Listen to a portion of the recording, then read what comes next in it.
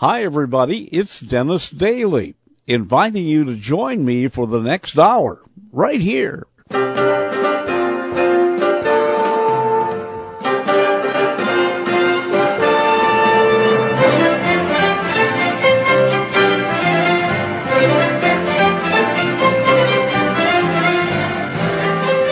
And our time together is called Vintage Vincennes.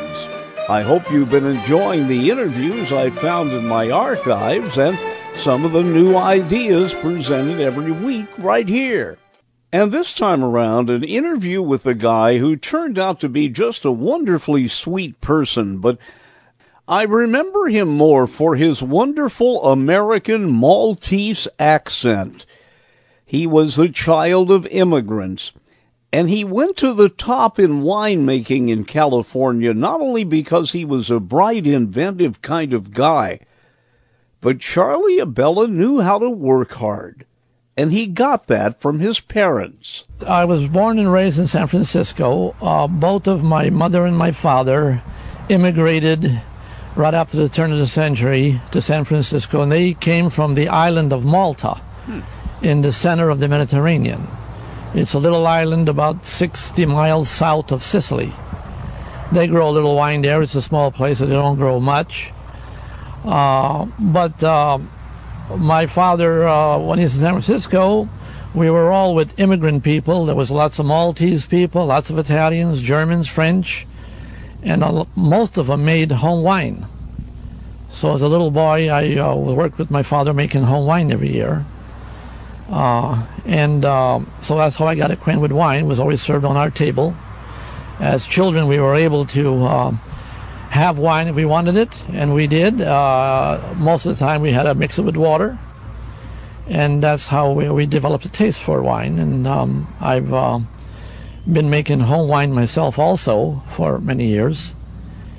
And I was working for a gentleman, Ernest Van Asperen, who was the largest wine and spirits retailer in Northern California. He had about 85 stores, Ernie's Wines and Liquors. I was working for him, and he moved up in 1968 to Napa Valley and bought a beautiful estate up here. And there are a lot of them up here. Yes, right. He's right in the center of St. Helena on the west side, as far as you can go up on the mountainside. It's just gorgeous there. In fact, you're going to go there, I believe, today for lunch with us. So you moved here and then found yourself almost immediately not on the retail side of it, but on the growing side of it. Yes, I was helping Ernie develop vineyards and doing mechanical work in the vineyards and things. And when that got over, I was going to go back to San Francisco, and Ernie said, well, let's stay together. So he said, let's do something together. And he suggested that I start a winery. And so he sold to me. He had developed the Round Hill label. The first label that he had produced was in 1973. That was strictly a negociant label, that there was a lot of good wine on the market, bulk wine on the market, and he could use it in the stores. He bought very high quality wines and bottled them under the Round Hill label, and he was very successful with that. So he offered to sell me the label, and so I bought the label and leased a little building, 4,500 square feet, which we still have. We're using it now as an aging cellar for our Napa Valley red wines. It's all full of barrels. And shortly after, Ernie helped me promote the wine and with financing. And then he joined me about a year or two later. And him and his wife came in the winery. And we've been working together all these years. Well, Charlie, I'll tell you what, let's leave this beautiful scene outside, and I think people can hear in the background a lot of traffic goes through here. It provides for tourists coming into the area a rather unique experience, and at times, look, you've almost got a traffic jam up some of these roads. Oh, yeah, especially this time of year. We're the second biggest attraction in California, I believe. Well, the first being Disneyland? I believe you're right, yes. Napa Valley receives each year well over 1 million tourists up here. And we're noted for not only for our fine wineries, but also for our wonderful cuisine we have in restaurants here we have in Napa Valley. There are some grand restaurants here. For people who've not been here, the thing I think that's the prettiest about the Napa Valley and some of the surrounding areas is that these little valley coves are so cozy. Little tiny twists and turns in them, and I think people who've not seen them, maybe the only thing they've seen was that TV show Falcon Crest, which had some beautiful photography in it. Yeah, you're right. As a matter of fact, when you travel Highway 29 or the Silverado Trail, which go up and down the valley, you only see really a small part of where the wineries really are and how beautiful some of them are. And also vineyards that are tucked in little valleys, which you can see from the main road. Charlie, we've begun to hear some electronic equipment here. Tell us, if you will, and remember it's radio, if you can describe what is in front of us here. Well, what's in front of us is we call it the crush pad, where the grapes arrive from the vineyards. And this is where the first gondola comes in, we bless them. And then... little ceremony. Yeah, little ceremony. I might point out, when you say gondola, there are specially made trucks that are basically big hoppers that the bunches of grapes are thrown in, and then these lean to the side and dump them into your equipment here. Yes, we have a 5-ton hoist here that lifts one side of them, raises one side, and dumps it into a 20-foot-long receiver. And that receiver then moves them with a screw conveyor up to the crusher stemmer, where the crusher stemmer de-stems the berries off of the stems. The stems are recycled back into our vineyards. The berries are lightly cracked or crushed, and then from there they go into either the tanks for fermenting if they're a red grape, or if they're a white grape, they could go directly into the press for pressing. Well, now, you don't have that scene anymore that was immortalized in one of the I Love Lucy episodes where you're out there stomping on the grapes anymore. No, unfortunately, we only do that for show once in a while, to have a few laughs and a good time. But commercially, we'd well, be you here. couldn't. You'd have to have 100,000 people standing around. That's right, exactly. Well, Charlie, take us around here, if you will, and tell us what happens. The grapes come in from the vineyards, and you take the stems off, and they go through this big conveyor. You might call it an auger. An auger, right. And depending upon the color of the kind of grapes, they go into one or two areas. I'm still fascinated by the fact that for the most part, except for a lot of knowledge and tender loving care, you just kind of leave the grapes alone to do their own thing. Well, actually, nature does more for the grapes than we do. We only assist nature in making the wine. We kind of guide it along a little bit. But very true. So most times, you got a good product coming in, good grapes, and nature will take care of the rest of it. We just have to guide it along and be careful. It is a food product, and you must be clean and sanitary, because it could get different bacteria in it. So we do that very carefully. Now, from a layman's standpoint, is it safe to say that there are basically four kinds of grapes? The ones that are going to be made into fine wine, the ones that are made into what you might call table wines of lesser quality, table grapes, and then that's where raisins come from, isn't it? Well, not so much anymore. They don't use Thompson seedless. Most of the raisins are made from Thompson seedless. Okay. Not all, but the majority of them are made from Thompson seedless. And those grapes are not used to make wine, not even table wine. So it's a special variety that's only going to end up being raisins. Mostly that is correct. Very little is ever used for making wine. Now, there's a whole side of the winemaking industry, though, that I alluded to that I have heard referred to as bulk wine. It doesn't show up in a fancy labeled bottle. It's just out there, and that would be what, the more economical, or that would be served as a house brand in a restaurant? Well, basically that is correct, and most of it is that. However, there are wineries that do produce a very fine wines, fine varietals of very fine quality, that also they will sell that to other wineries. So that's done. There's a big business among wineries of buying and selling wine between themselves. I think the most startling thing about visiting California agriculture at all is how much of it there is. I mean, when you think of the number of bottles of wine in people's houses and in grocery stores in this country, there have to be a tremendous amount of grapes out there. Well, this is very true. However, I'd like to see a lot more, because our per capita consumption in the United States is sitting somewhere around 2 gallons per head, whereas in a lot of the other countries, Europe, Latin America, their consumption is up. Some countries are anywhere from 15 to 20 gallons per head. My host, Charlie Abella, master winemaker in Napa Valley, California. Is wine good for you? I'll ask that of Charlie after the break.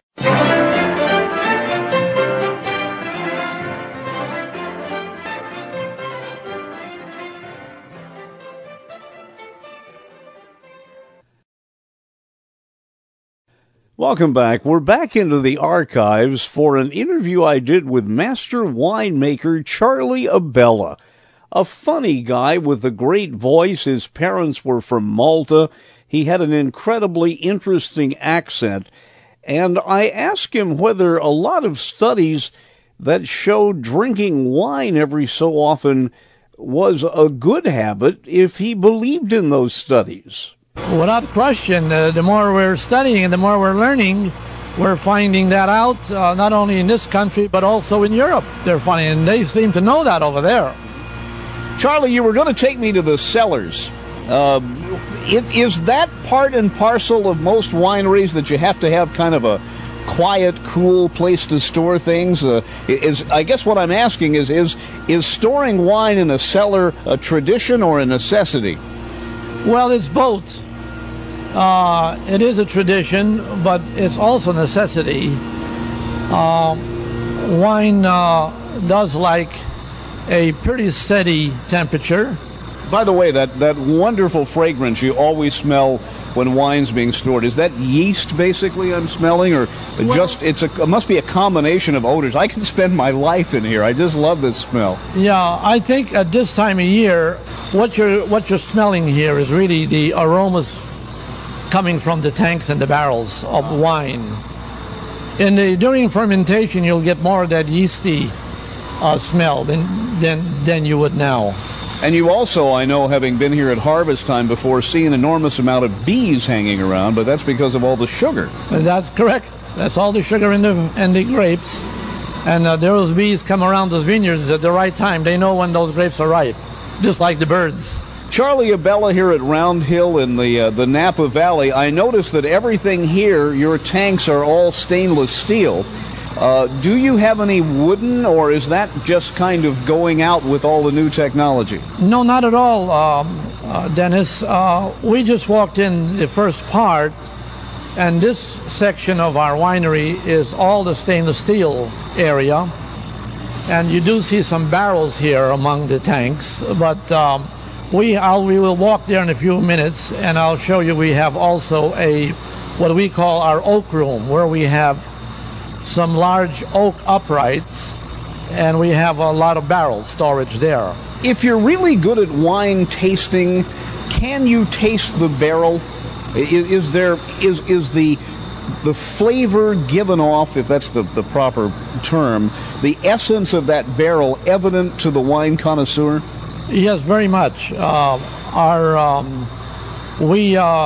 have probably 3 or 4 different types of French barrels. By types is this type of wood and the area it would come from in France. But the oaks are different, and they give a different flavor or seasoning to the wine.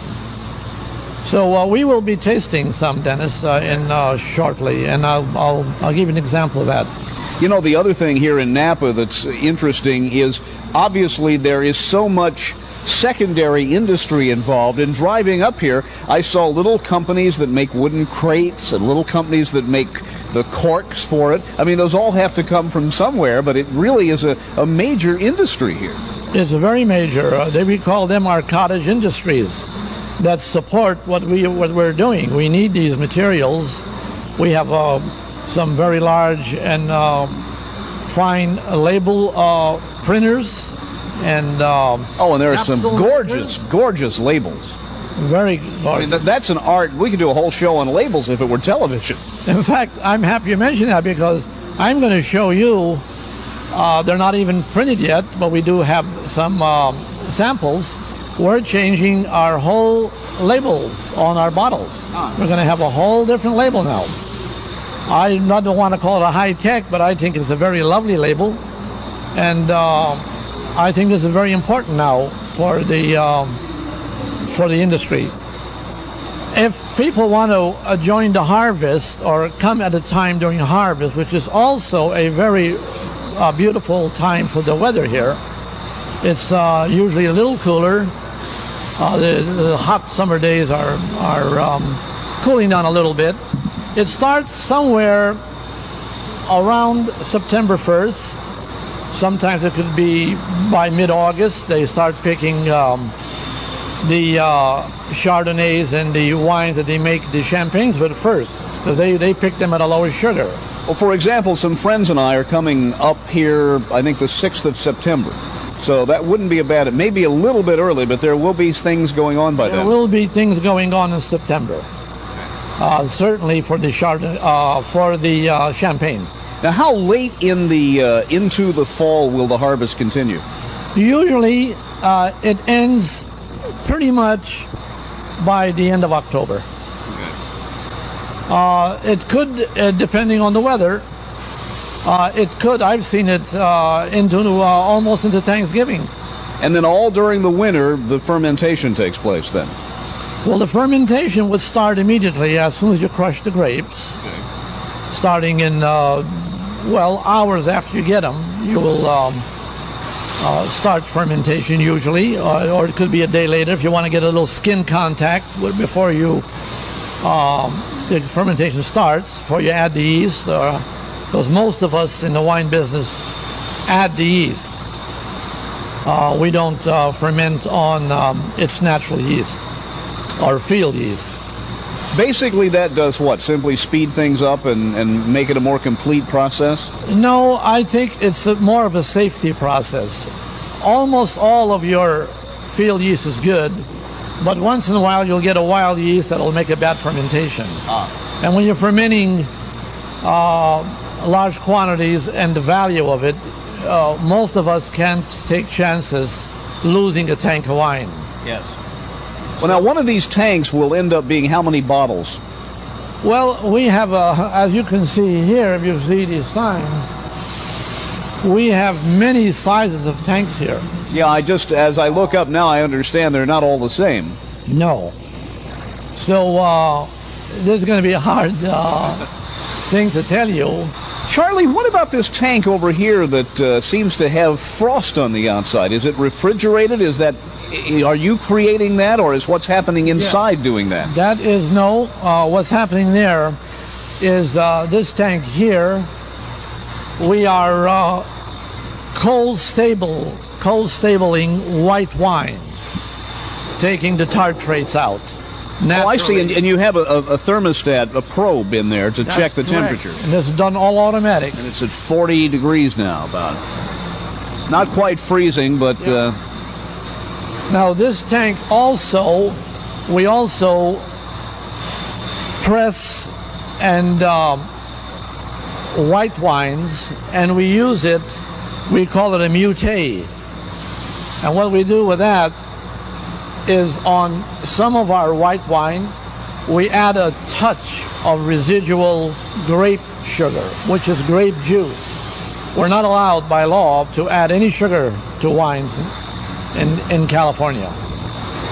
So the only way we could do, if you want a late harvest wine or a wine that is not 100% bone dry, we can add back some fresh grape juice that still has the sugar in it. Also, we could ferment the wine, like if you want a wine to have its own natural sugar left, we will ferment the wine down to as low as we want, to where we want our residual sugar. Let's say we wanted a 1%. At about 1%, we chill the tank right away, and that puts the yeast to sleep. And then we filter out the yeast, put the wine back into a sterile tank that has no yeast, and then we keep it chilled day and night until the time we want to bottle it. And then we sterile bottle it. And that holds its own residual sugar that the grape had, unfermented sugar. I didn't realize until I was here at harvest time that actually it is the sugar content at the time of harvest, for one thing, that the grape growers are paid on, if I'm not mistaken, that measuring that sugar content is very important. That's very right, because that gives us where the sugar level where we want the wine to be at start of fermentation, and where we get the most flavors and tastes, and also the alcohol level, which is very important. So that's why it is important to bring in the grapes at a certain, what we call a sugar level. Master winemaker Charlie Abella, who ate, breathed, and slept grapes most of his life. Back with more from Charlie after this.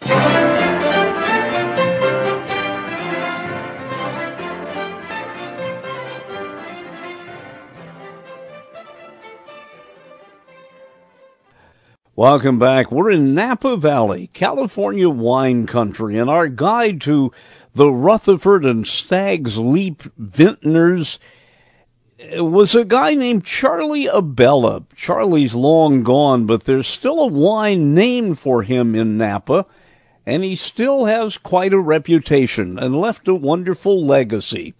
He continued his tour with me through the winery.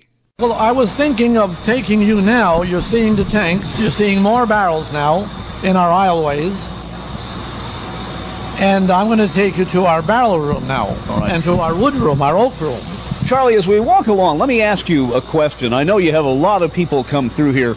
I'm always fascinated when I go to any kind of production facility at the kinds of questions young kids ask. When the light bulb first comes on top of their head and they first realize how all this works, what kind of comments and questions do you get from kids here? Well, they must just be really fascinated, for one thing, with all these big tanks. Right.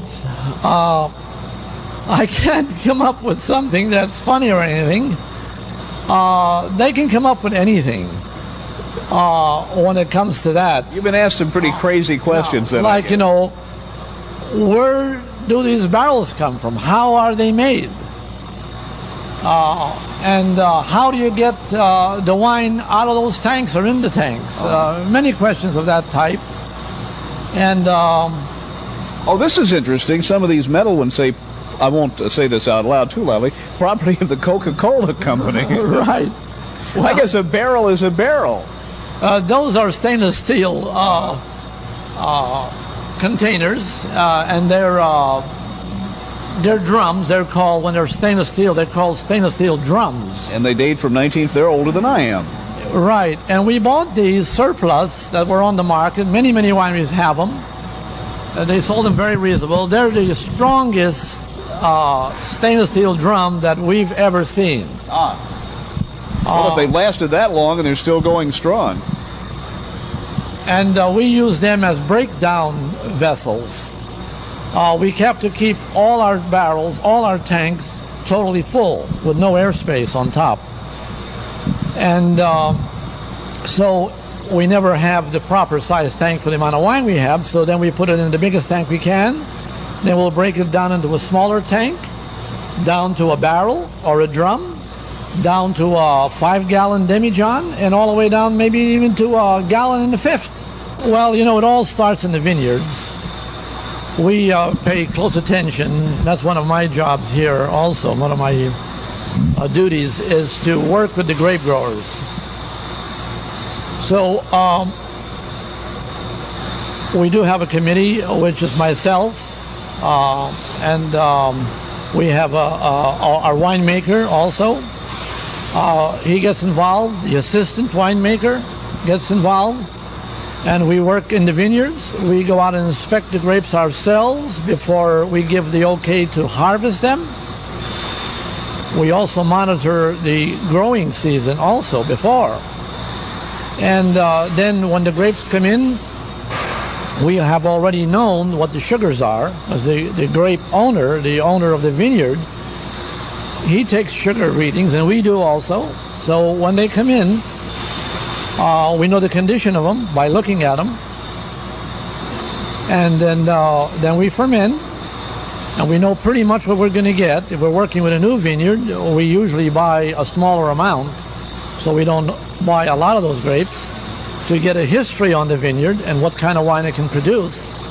Because many times you can have some wonderful numbers on the grapes, the proper acid before you and the pH of the grape. All the numbers look good. The grape itself looks good, nice and clean, but you'll end up not having the flavors you want.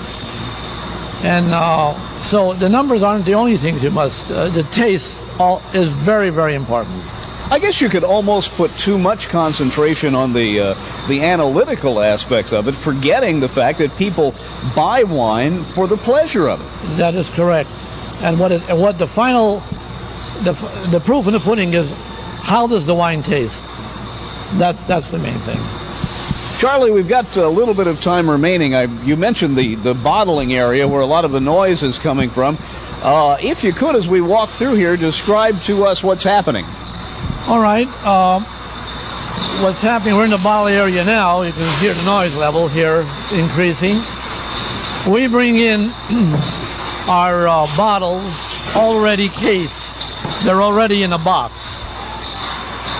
So what we're doing here, they're coming in right there on that pallet.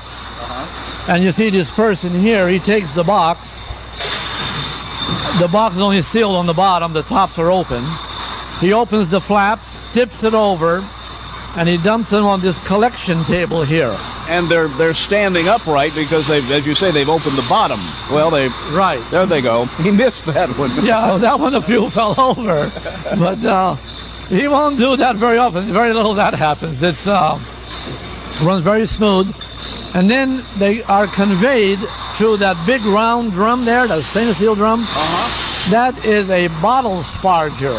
And what it's doing, it blows air into the bottle upside. It's rotating the bottle 360 degrees.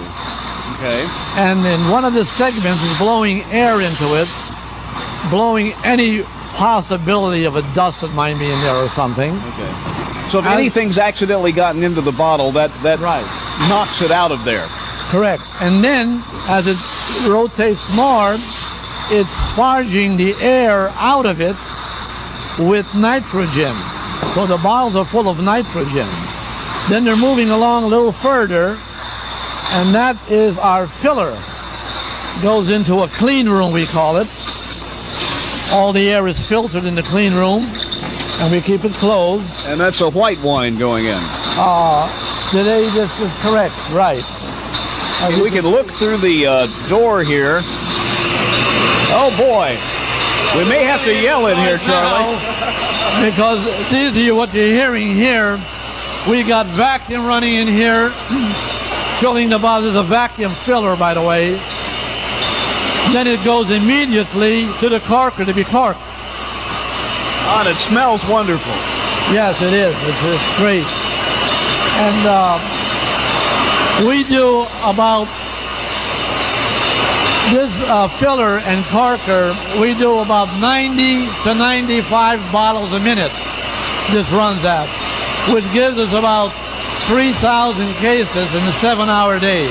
And as you say, everything in here is immaculately clean. It has to be. Yeah, this is a clean room. Once the bottle is corked, it comes out of the room here on the other side. I was going to say, I think we can stop yelling now. Yeah, right. That's right. Yeah, we're out of that. So they've been, okay, here they come. They've been corked already and sealed. Coming out on the other side, and they are corked and sealed.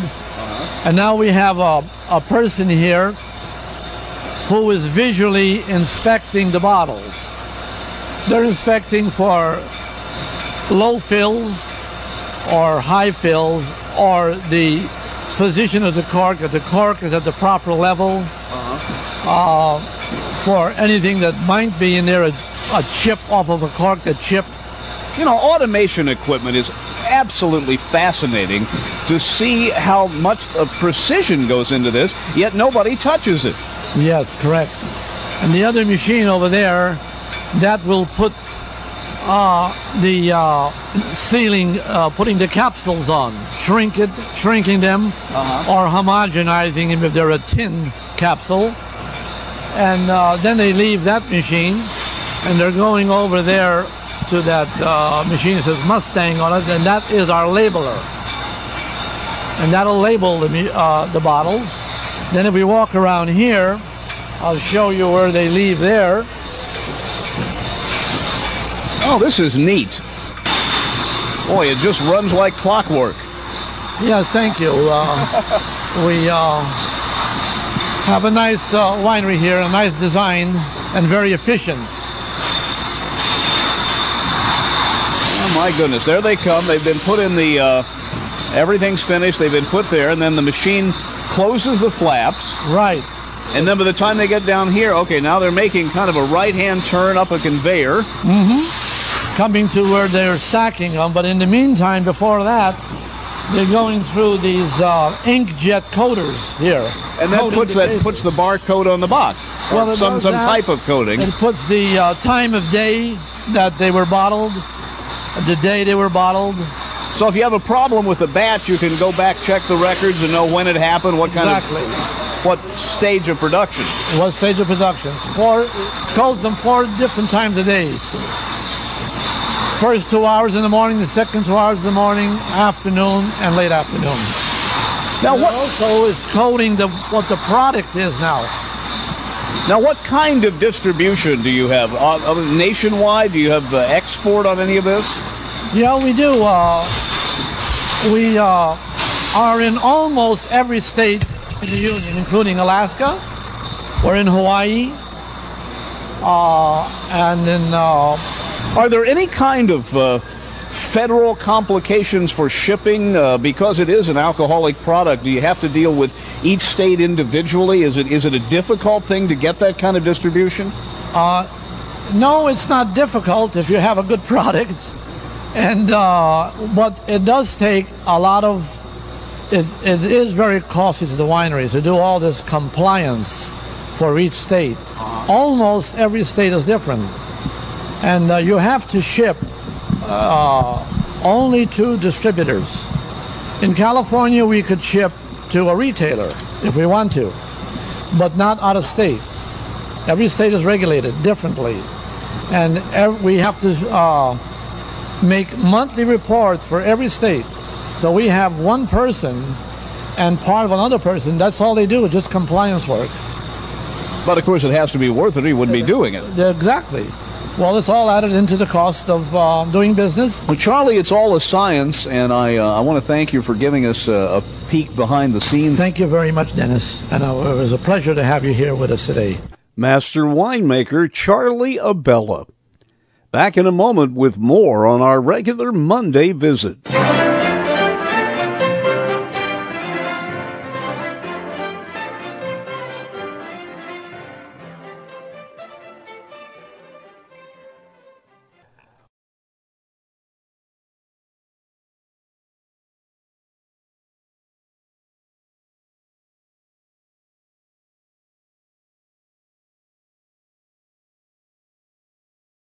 Welcome back. We're going to close out this week by doing something that, well, I had never done before, and you might not have done either. And that is open up a brand new hotel from scratch. I talked to Laura Milliken at what at that time was the brand new Marriott Hotel in suburban Dallas. And she said bringing a name brand hotel online quickly was not an easy task. They want everything done in a timely manner. They want to come in quickly. They want to leave quickly. They don't want to be held up. But they want to be able to socialize if they are new in the area. They want a lot of information about the best places to go. They want all the technical things, computer data ports, in the room, the hookups, the 2 phone lines, the voicemail, the access to the business center, that they can do themselves any time of the day, no matter what their hours are. They also, like you said, want the health club so that they can work out anytime. They keep crazy hours a lot of times. Something else that I have been seeing in my travels, and that is, I'm not going to use the word happy hour here because people are trying to get away from that over unmoderated kind of thing. But you have a friendly time where, and you're not the only hotel that does this, but you have soft drinks, other drinks, hors d'oeuvres, light supper. But yet I talked to a few people here who obviously are using this as a kind of temporary residence while they're working here. There's a wonderful kind of camaraderie, I sense, and it's almost as if everybody's come down for supper. Yeah. It is. And a lot of these people are like family because they're here so much. I'm with them as much as I am with my family. So, it's great to have a nice rapport with these people that are here a lot, and it's nice to be able to provide something and give them an opportunity to meet other people and meet the staff so that, when you know who you're dealing with, you do try to go the extra mile. Not that we don't do that for every guest, but when you're on a first-name basis and you know them personally, you do want to take really good care of them. Well, you're in a neat location here. You're within 10 minutes of the Dallas-Fort Worth International Airport, which is now the busiest airport, or now and then it sets that record. But you're also across the street from Six Flags and 6 blocks from the ballpark at Arlington. This is going to be a busy summer, your first one. It's almost going to be baptism by fire for you. Well, I came from the full-service Marriott, and we housed all the baseball teams, and we had 300 in a day, 300 out a day, and the convention center was right next door. So I think this is going to be a little bit easier than that. So I'm kind of looking forward to it. Most of the hotels in the area do have full occupancy during our peak season when Six Flags, Hurricane Harbor, and the ballpark is open. What is there about Bill Marriott that makes him so neat? I interviewed him on the first long-form program I did this year. It was by satellite. He was in Washington, D.C. I was in Los Angeles. But I hope what you see is what you get, because he just seemed as if he's out there meeting the employees, much the way I remember Colonel Sanders and many of those people whose names are on the establishment. Well, I have not met him personally. I haven't had that pleasure or honor, but I know that they really encourage empowerment in their employees, letting the employee go the extra mile and do whatever it takes to please the guest. And that's something that I think is very important in the hotel industry. If you want people to keep coming back, it's very important. Let's talk about some concerns people have. This facility here at Wingate is following the pattern of many where, just as in the older hotels, you have to go in a front door.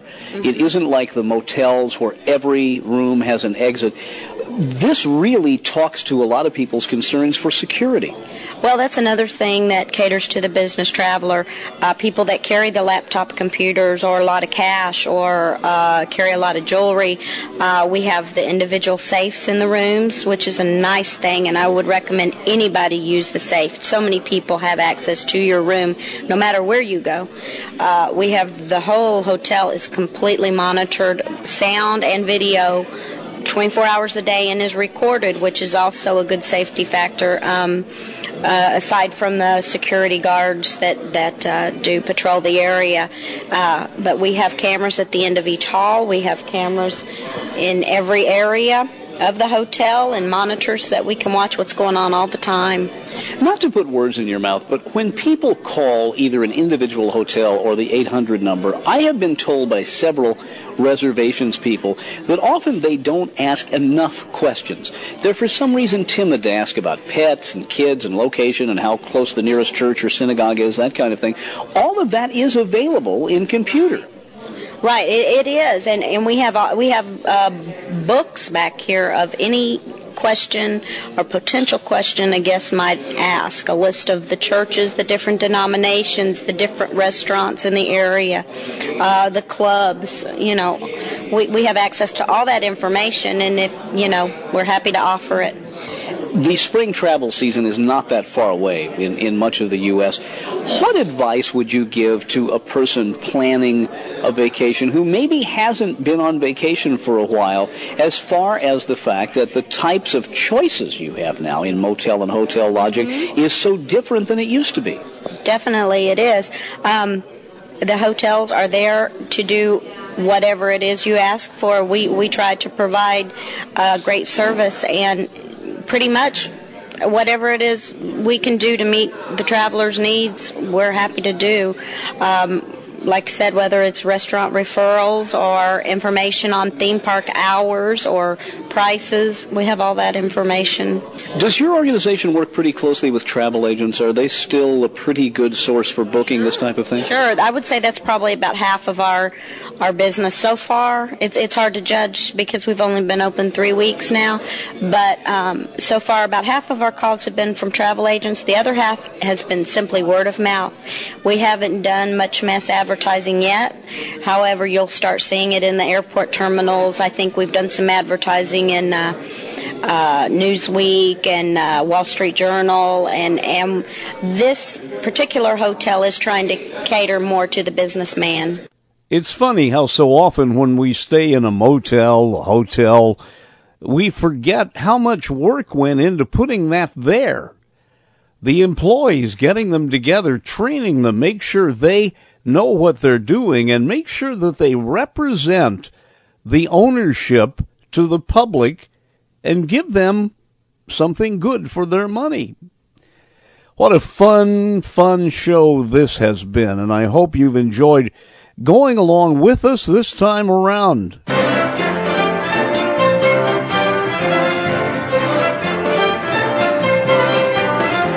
And that's it for this week. Don't forget, I've got an easy email address, kind of silly, but you'll remember it. Bingo, B-I-N-G-O, @earthlink.net. Dennis Daly, join me next week right here.